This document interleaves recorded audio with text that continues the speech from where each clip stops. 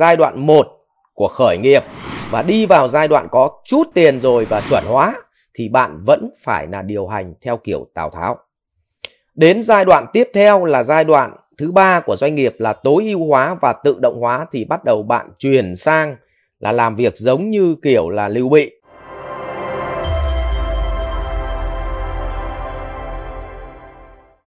Chào thầy, em xin hỏi thầy là thời bây giờ phong cách lãnh đạo của Tào Tháo hay Lưu Bị là tốt hơn?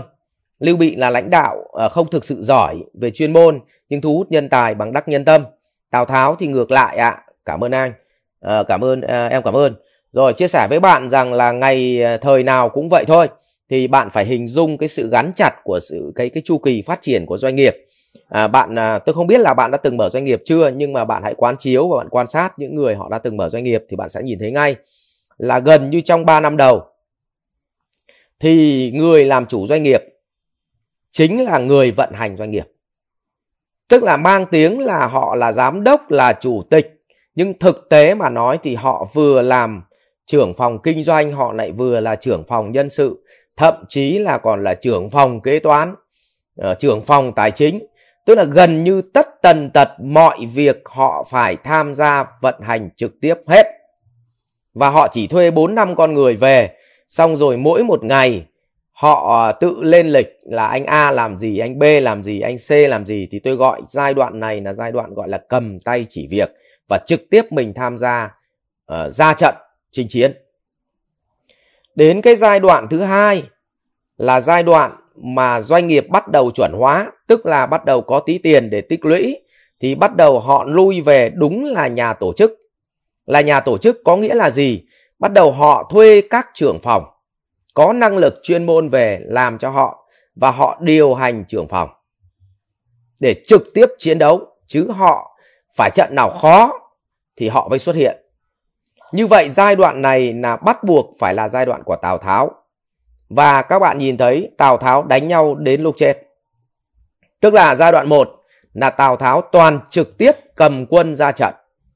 Giai đoạn 2 là giai đoạn Tào Tháo bắt đầu là có các vị tướng giỏi và Tào Tháo chỉ huy các vị tướng đi đánh nhau. Tuy nhiên trận nào khó Tào Tháo vẫn phải đích thân ra trận.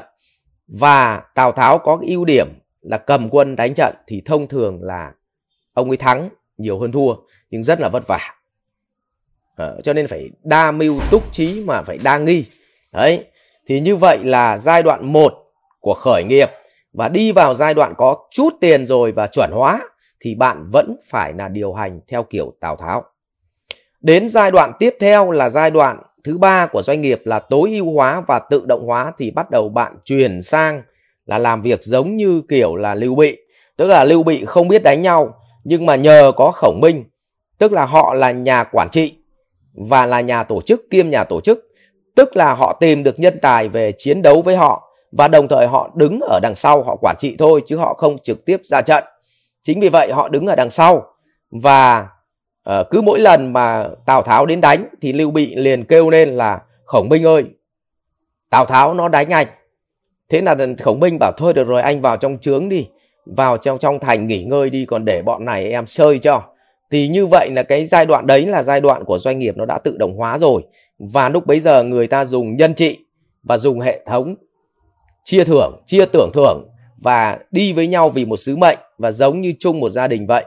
Thì như vậy đấy là một cái giai đoạn thứ 2 là giai đoạn chúng ta sẽ vận hành doanh nghiệp theo kiểu tối ưu hóa và tự động hóa thì dùng người của Lưu Bị. Còn giai đoạn 1 là giai đoạn khởi nghiệp và giai đoạn doanh nghiệp bắt đầu tăng tốc để đi vào chuẩn hóa thì bạn vẫn phải là điều hành theo cách của Tào Tháo. Như vậy chúng ta mới nhìn thấy rằng cách điều hành của Tào Tháo hay của Lưu Bị không đúng, không sai. Quan trọng là dùng vào thời điểm nào mà thôi. Cho nên ở đời muôn sự của chung, ăn nhau ở chỗ khéo dùng hay không. Dùng mà công cụ đúng thời điểm thì rất là tuyệt vời. Ví dụ như 10 giờ đêm về nhà với vợ mà dùng dùi cui thì rất là tuyệt vời. Nhưng mà 9 giờ sáng mà ông thích dùng dùi cui thì coi như là công việc của ông đổ bể hết.